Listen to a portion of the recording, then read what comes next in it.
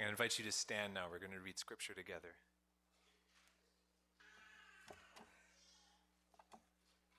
Scripture passage is found in your bulletin. We're going to be reading the first 4 verses of Revelation 21 and the first 5 verses of Revelation 22. If you have an ESV Bible or if you grabbed one from the back as you came in, remind you that there are the Bibles by each of the doors as you come in, and these are the last 2 chapters in the whole Bible, so easy to find.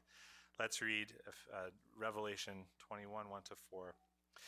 Then I saw a new heaven and a new earth, for the first heaven and the first earth had passed away, and the sea was no more. And I saw the holy city, New Jerusalem, coming down out of heaven from God, prepared as a bride adorned for her husband. And I heard a loud voice from the throne saying, "Behold, the dwelling place of God is with man. He will dwell with them, and they will be his people, and God himself will be with them as their God.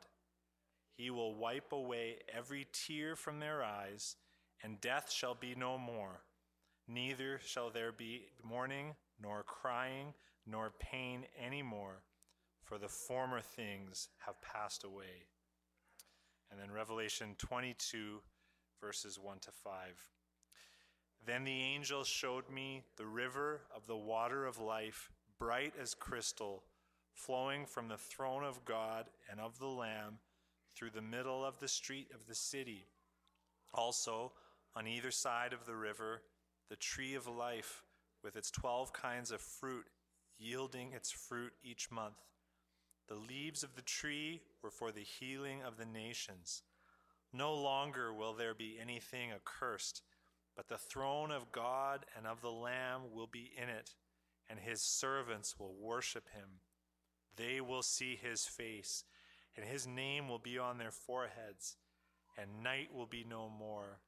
They will need no light of lamp or sun, for the Lord God will be their light, and they will reign forever and ever. Stay standing as we pray together.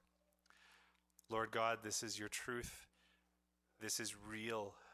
And I pray, Lord, that the eyes of our heart would be enlightened to see the hope that you have promised us here in your word. Oh God, would you give us the faith to receive this today and to believe it with all that we are and with all that we have. Holy Spirit, work here now as we hear your word. Help us to respond in a way that would bring you the most glory. Grant us faith, oh God, I pray. For Jesus' sake and in his name, amen. You may be seated.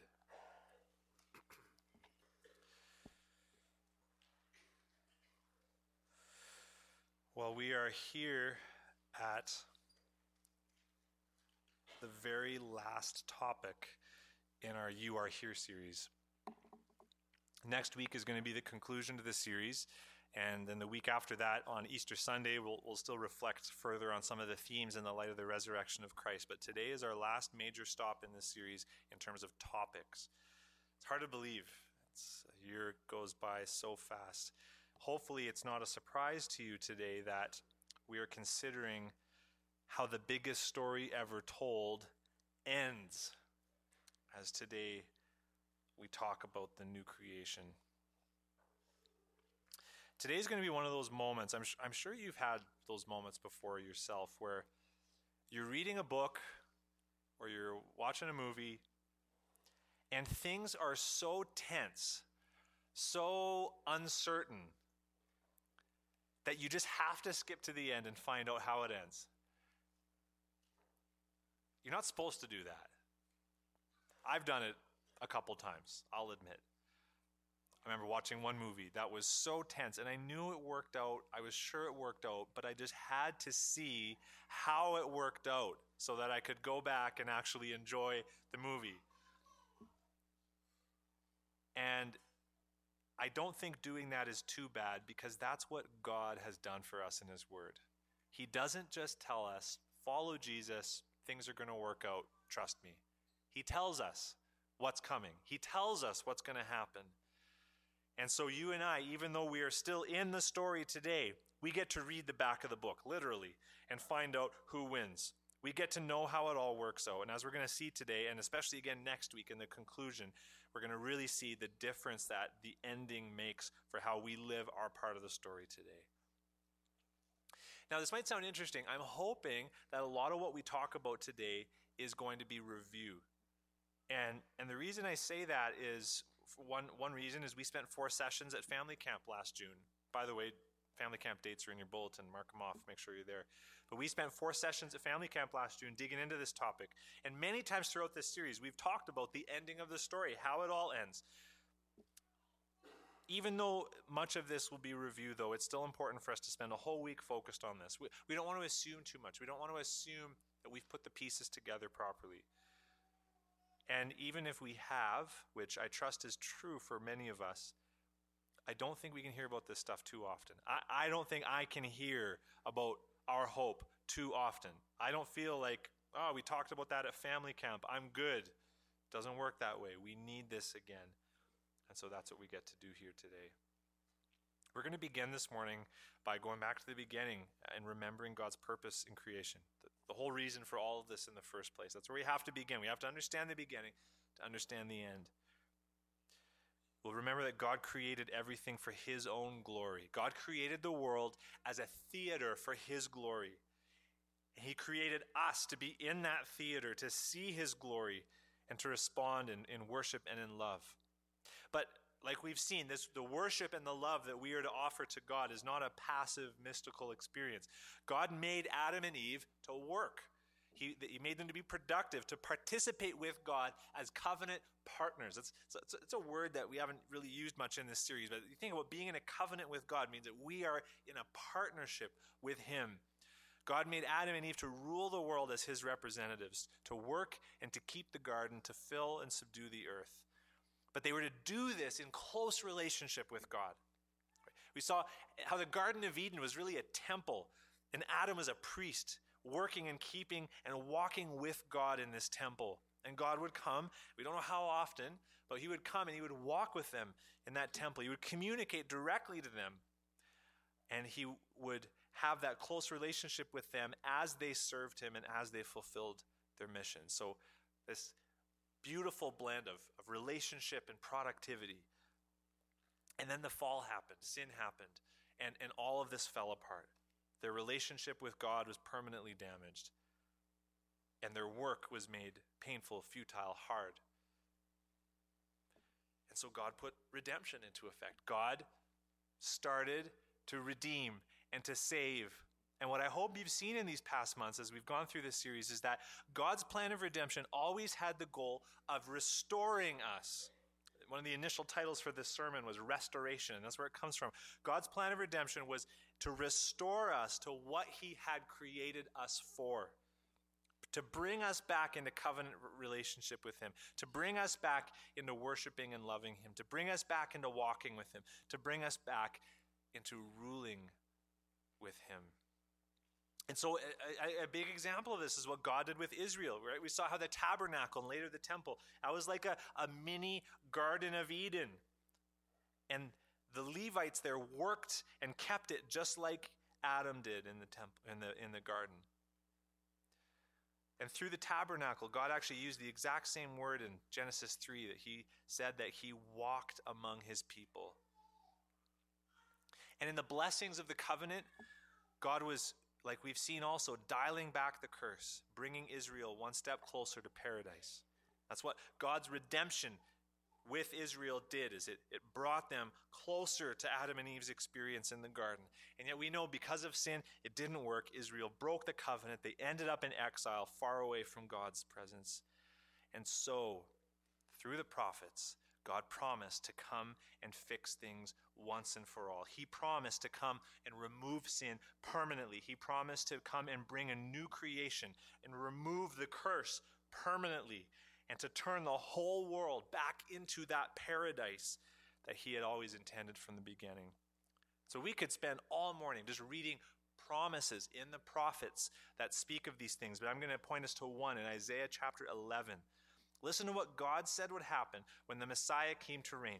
This is what the Messiah was going to bring. Isaiah chapter 11, verses 6 to 9. The wolf shall dwell with the lamb, and the leopard shall lie down with the young goat, and the calf and the lion and the fattened calf together, and a little child shall lead them. The cow and the bear shall graze, their young shall lie down together, and the lion shall eat straw like an ox. The nursing child shall play over the hole of the cobra, and the weaned child shall put his hand on the adder's den. Adder is a snake. They shall not hurt or destroy in all my holy mountain, for the earth shall be full of the knowledge of the Lord as the waters cover the sea. See the picture here? Animals aren't eating each other anymore or hurting us anymore. There's no danger, right? See a kid playing with a snake and you're not scared. Everything here has been restored to the way that it was meant to be. This is that new creation that God has promised. And different prophets and different prophecies add to this picture. A significant one is in Daniel 12. Daniel tells us that a part of this experience is going to be the resurrection from the dead, that those who died trusting in God, died as righteous people, are going to be raised from the dead. So just because we die before the Messiah comes doesn't mean we can't get in on this new creation. And so this was the hope of God's people. As God's people waited in the darkness of exile, this is what they were hoping for. The Messiah to come and to bring the new creation. And so when Jesus did come and people started to figure out that he is the Messiah, this is what they were expecting Jesus to bring. This is what they would have been waiting for, and it comes out in so many of the things that they said to Jesus. And it's very important for us to remember this morning that Jesus did bring the new creation, or at least Jesus began the new creation, or at least Jesus is the beginning of the new creation. This new creation that God promised began the moment that Jesus walked out of his own grave. And we're going to talk about this in a couple of weeks. But 1 Corinthians 15:20 says that when Jesus rose from the dead, he was the first fruits of those who have fallen asleep. So farmers, gardeners all over here, you know what this means, right? The first fruits, the first ripe tomato, the first bushel of wheat that comes off the field. It speaks of what is still to come. Jesus is the first person to be a part of this great end times new creation resurrection that God promised. See, when's the new creation going to begin? It did. When is the resurrection going to happen? It began when Jesus was raised from the dead. He began the new creation. And when we are united to Jesus through faith, we are spiritually a part of that. That's what being born again means, right? When we are born again, that's because we are spiritually raised from the dead and made a part of this new creation. 2 Corinthians 5:17, therefore, if anyone is in Christ, he is we can scratch that word out, he is new creation. The old has passed away, behold, the new has come. And these are all things that we have spoken of in past months. And yet we know, even though our inner man is a part of that new creation, our inner self, our outer self is still wasting away with this old creation. We're still waiting. We're still groaning. We're still longing. We are in this time of, to use a phrase I've used many times throughout this series, already, but not yet. And yet we know that the day is going to come when the not yet is just going to disappear. There's a day coming. I spoke of it earlier on in the service. God knows exactly the day it is. God, Heavenly Father, knows on a calendar the year, the date, the day of the week when the gospel will have been preached to all nations. When the full measure of God's chosen ones will have come to faith in their Savior. When all of his purposes for this season of history will have been fulfilled. And the day when Jesus Christ is going to return just like he promised.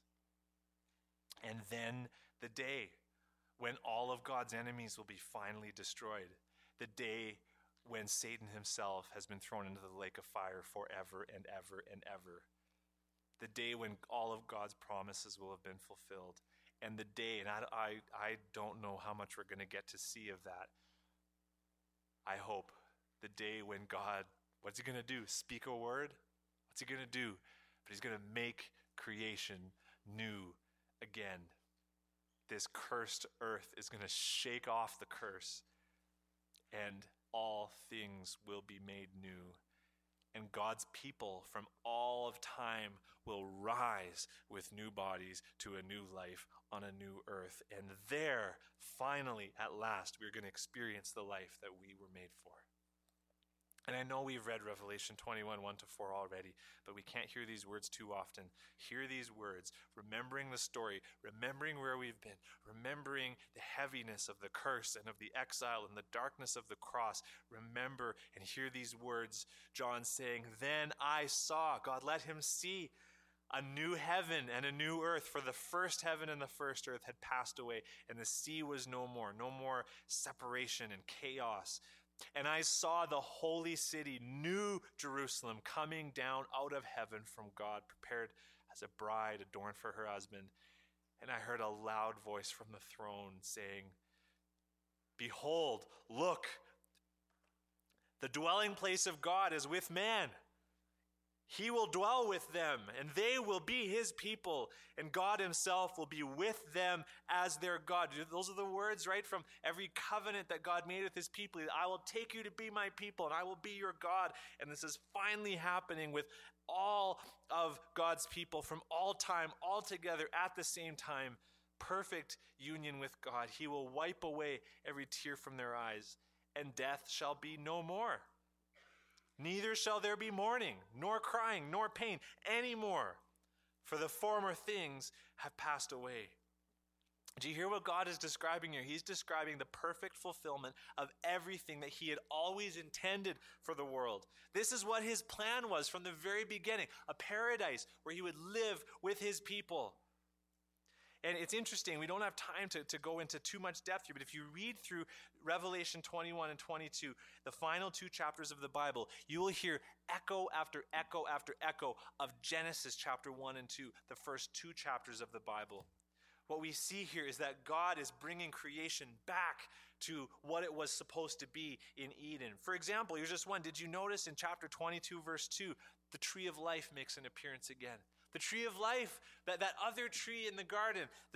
God kicked Adam and Eve out of the garden so that they wouldn't eat from this tree of life and live forever. It was mercy that he did that. And yet here it is. The tree of life is here in this holy city, and it's there for us to eat and partake in as much as we want for the healing of the nations. Chapter 22, verse 3 tells us very clearly, no longer will there be anything accursed. Right? The curse is done. That curse from Genesis 3 is lifted. Creation is set free from its futility. And on that new earth, we're going to experience what we were made for in Eden. Do you remember how God intended Adam and Eve to reign with him, to reign under him as his representatives? And chapter 22, verse 5 says, "And they will reign forever and ever." In Christ, we're going to be restored to that office, that royal office, bearing the image of God and reigning as his representatives forever. And so in so many ways, the new creation that's coming is going to be like Eden. And yet, I hope you've caught it, that what we read here is not just like Eden, it is better than Eden. It is way better than Eden. Our experience in the new creation is going to be so much better than what Adam and Eve got to experience and taste in the garden. We're not going to be just innocent, right? They were innocent. They knew God as their creator, and that's it. We're going to know God as our Redeemer. We're going to know what it's like to have been so broken by sin and then to be redeemed by love, and to know God who loved us and pursued us and saved us. We're going to know Christ as our husband who came and laid down his life for us. And we're never going to run out of praise for the Lamb of God who was slain. Genesis 3 talks about how God would walk in the garden with Adam and Eve, but in the new creation, he's actually going to dwell with us. He's not going to have to come down to be at our level. Our level is where he's going to live. Just think about that. Heaven and earth are not going to be two different places. They're going to be one place. And do you have any idea how wonderful that's going to be? Psalm 16:11 says to God, in your presence, there is fullness of joy. At your right hand are pleasures forevermore. And that fullness of joy at the right hand of God is going to be ours to see and taste forever. Like Revelation 22 verse 4 says, one of the most precious verses in the Bible to me, they shall see his face. You want to know what happened if you saw God's face today? You'd die. We can't see his face. That's why we walk by faith and not by sight. But there, we're going to have new bodies, new eyes, new hearts, and we're going to be able to see what today we can only believe. We will walk by sight and not by faith. And we're finally going to be included into the greatest experience of all, the love of the Trinity. We saw this back in September. Our eternal destiny has been to be caught up within the fellowship and the love of the Trinity that's been going on before we were ever around. In the new creation, we'll finally be able to see the glory of Jesus and to love him with the very same love that the Father has for him, which was the plan from the beginning. We read about that in John 17. And that's what's coming for us. So here's a way of summing all of this up. Our experience in the new creation will be the perfect realization of everything that we were created for. C.S. Lewis expresses this so perfectly in his book, The Last Battle, the conclusion to the Chronicles of Narnia, which is in our church library now, by the way. And in that book, he pictures a group of characters arriving in the new creation, and one of them says, I have come home at last. This is my real country. I belong here. This is the land I have been looking for my whole life, though I never knew it till now. Do those words touch something deep and secret in your heart? Our whole lives looking for something and not knowing it, and there finally will be home. I hope you hear this morning that eternity is not going to be boring. I don't know what you were told in Sunday school, but our eternal destiny is not to float around in a castle in the clouds. Eternity is not going to be like a church service that never ends or a family reunion that never ends. Our eternal life on the new earth is going to be life, real life. Life to the full, like Jesus said, better than we ever could have dreamed. What we need to know, what I've sought so hard to teach my kids, what we need to understand is that every good experience that we've had in this life here and now, every fleeting moment of genuine joy, every fleeting moment of real satisfaction, because aren't they so few and far between? Don't they get so easily washed away with cares and struggles and distraction? But every real moment of genuine joy and satisfaction that we've had in this life is just a taste, just a little glimpse of the true reality that's waiting for us in the new creation. The reality that we've been waiting for our whole lives and have never known it. And friends, we have no idea at the adventures that are awaiting us in the new creation. Just think about it. If this is not real life, if that is real life, just think of the kinds of things that we've been able to do and to figure out in this life, in this experience. We're plagued by sin. We only live 8 or 9 decades, and when we die, and yet in this state, we've been able to do incredible things like land on the moon. We've been able to make incredible things. We've been able to have amazing experiences. And just think of all that we're going to be able to do with perfect bodies, perfect minds, perfect hearts, and eternity to spare. Can you imagine? I'm going to poke your imagination a little bit here. Isaiah's prophecy of the Messiah from Isaiah chapter 9, verse 7 says, "Of the increase of his government and of peace, there will be no end." Did you catch that? I think when we often hear that, we hear that his kingdom, his government is going to last forever, but that's not what it says. It says, "Of the increase of his government, there will be no end." The empire of King Jesus is going to keep on growing and growing and growing and growing forever. And now we consider the fact that it's not just a new earth that God is going to create, but a new heavens and a new earth. And this has caused some people, like Randy Alcorn in his book Heaven, to wonder, are we really going to be confined to the new earth forever? Or are we going to get to go explore the cosmos, rule over other planets and solar systems and galaxies? And I say, why not? We're just as sinful, broken people, we're just a few years away from landing on Mars. Why would we not be able to do stuff like that in the new creation? We've been able to dream up stuff like Star Wars. Why would the new creation be more boring than that? But here's the deal. Whatever we can think of, it's going to be better. Whatever we can think of, it's going to be more exciting. And what I'm trying to communicate here this morning is that all this talk about the end of the story is actually quite misleading. Revelation chapter 22 is not the end of the story. Revelation 22 is when the story actually begins.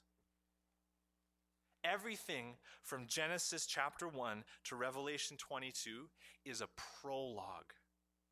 You know what a prologue is, right? A little piece at the beginning of a book that just sets the stage. When we burst out of our graves, when you burst out of your grave to a new creation, that is when the story will really begin. And once again, C.S. Lewis helps us out here. In the last battle, as the characters explore their version of the new creation, they finally meet Aslan, and he tells them, the term is over. The holidays have begun. The dream is ended. This is the morning. And he goes on to write, and as he spoke, he no longer looked to them like a lion. But the things that began to happen after that were so great and beautiful that I cannot write them. And for us, this is the end of all the stories. And we can most truly say that they all lived happily ever after. But for them, it was only the beginning of the real story. All their life in this world and all their adventures in Narnia had only been the cover and the title page. Now, at last, they were beginning chapter 1 of the great story, which no one on earth has read, which goes on forever, in which every chapter is better than the one before. And that is the truth. That is what you and I have to look forward to. The biggest story ever told, going on forever and forever. Age after age of eternal, unending joy.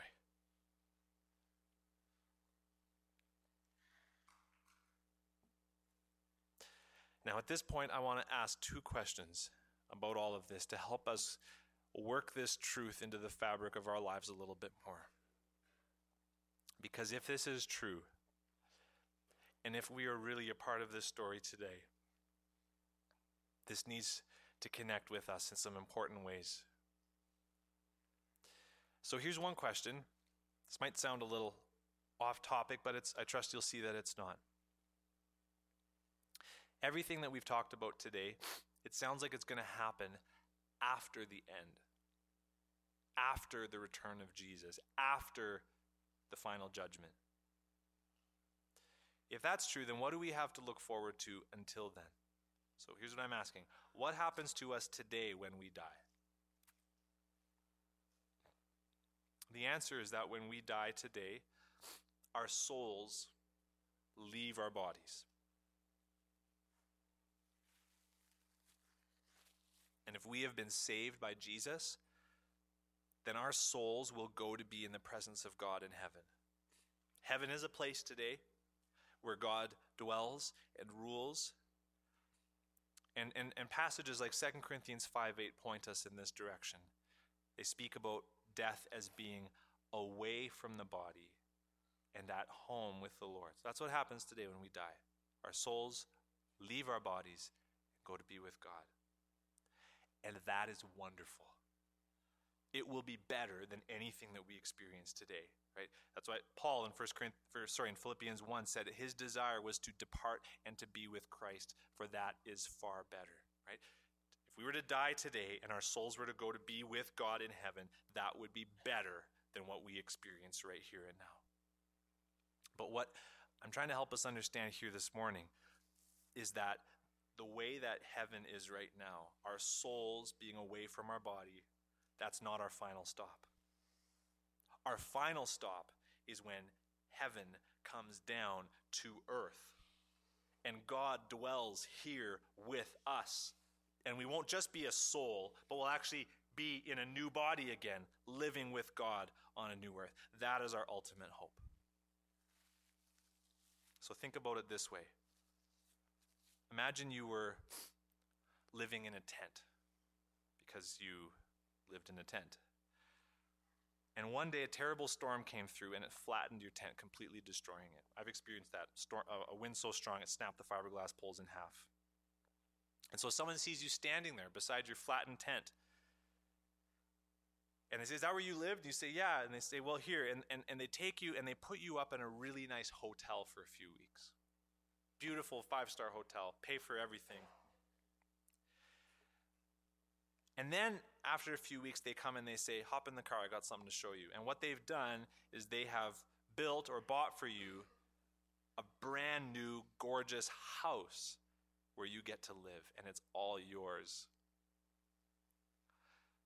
So was the hotel better than the tent? Yes. But it was just temporary. Better than the hotel is your own place where you get to be permanently. And that's a way to try to understand. Today, if we die, our souls go to be in heaven. It's like an amazing 5-star hotel. Way better than this tent that we're living in right now. But even better yet will be the new creation, the city that has foundations, where our souls are going to be reunited with our bodies, and everything will be as it was meant to be from the beginning. I'm going to be posting some more on the blog this week about that, so you can check that out to dig into that idea a little bit more. Now, here's the second question I want to ask us this morning. It might sound strange to you, but I'm going to ask it. Why does this matter? Everything I've talked about this morning already. Why does it matter? Why is it important? I mean, I hope it sounds nice. It sounds really nice. But why does it matter? Here's why it matters. When we believe what God has told us about the new creation, when we believe that eternal adventure, eternal joy in the presence of God is ahead of us, when we really believe that, then we will have the courage and the freedom to sacrifice here and now for Jesus the way that he's asked us to. I'm connecting us back up to last week because Jesus does ask us to sacrifice for him. If anyone would come after me, he said, let him deny himself and take up his cross and follow me. To be a follower of Jesus is to be willing to do anything that Jesus asks you to do, up to and including crucifixion. But Jesus doesn't ask us to sacrifice just because. Jesus is not out to spoil our fun, as so many of us thought when we were teenagers. Jesus asks us to sacrifice temporarily in view of eternity. Because what did Jesus go on to say in the very next verse? Whoever would save his life will lose it. But whoever loses his life for my sake will find it. Do you see what he's saying? If we refuse to take up our cross, if we try to hang on to our best life now, then we're going to end up losing it. But if we lose our life here and now, if we lay it down for Jesus' sake, then we actually will gain life in eternity, in the new creation, eternal life. And it's that hope of the new creation that frees us up to give up literally everything here and now. The Christian life, with all of its sacrifice, with all of its self-denial, it only makes sense and it's only possible if we have a strong hope in the resurrection, in the new creation. This is what Paul was getting at when Paul wrote in 1 Corinthians 15:19. He said, if in Christ we have hope in this life only, we are of all people most to be pitied. Did you hear what he just said? If being a Christian was only about what you got out of it in this life, it's not worth it. It's not worth it. If being a Christian was only about what we got out of it in this life, we are worse off than the rest of people. Isn't this so different from the way that we so often think, right? We've been told, come to Jesus for all the good things he'll do for you in this life, here and now. And Paul's saying, no. If all we get out of it is this life here and now, not worth it.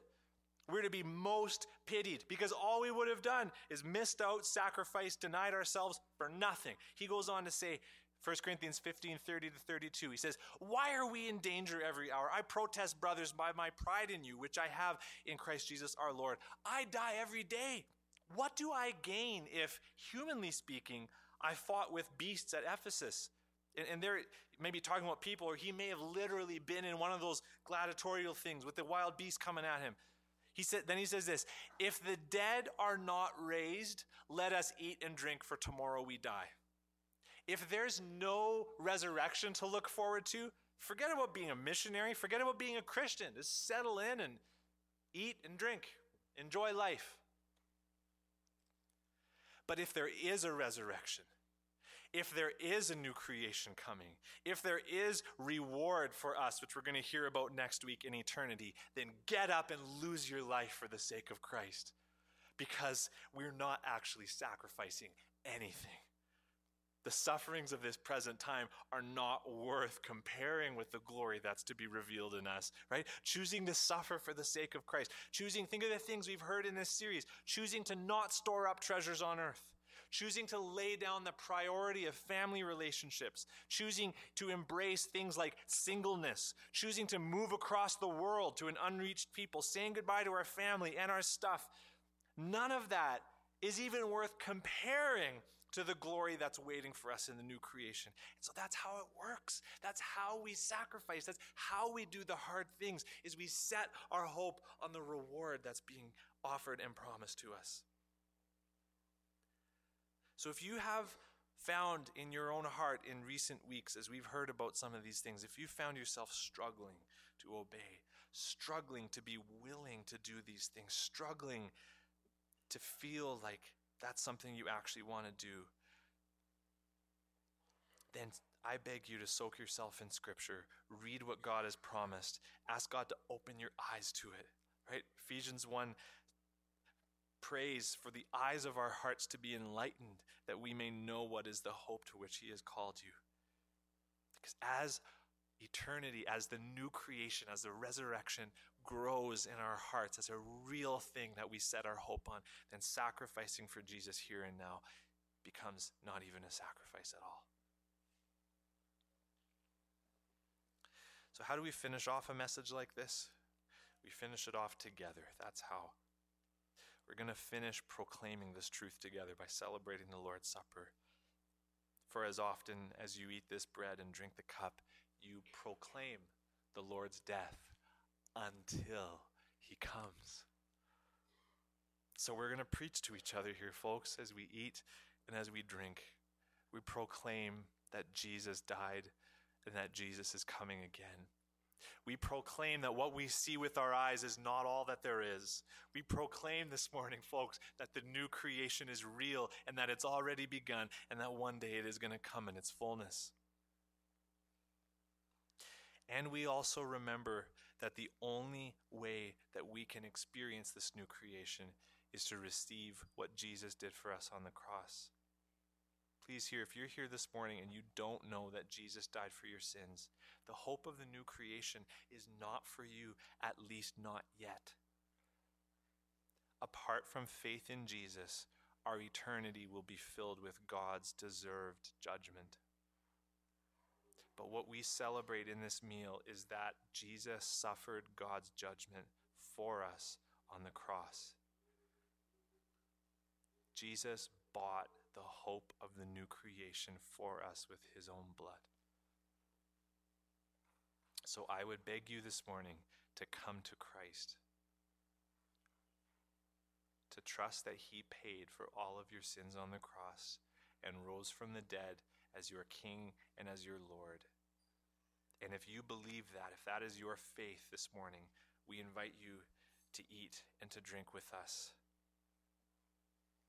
And then after that, we're going to sing, and then we're going to get to celebrate as Matthew Fensky seals his faith in Christ through baptism.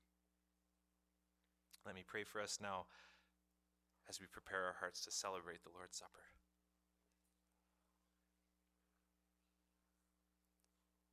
God, please strengthen our faith to see and to believe and to perceive the hope that you've prepared for us. And make that hope so deep and so strong and so real, Lord, that we will gladly take up our crosses and follow. That we will gladly lose our lives here and now to gain them with you in eternity.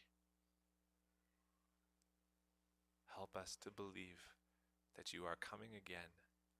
Help us to believe the hope laid up for us. I ask this in Jesus' name.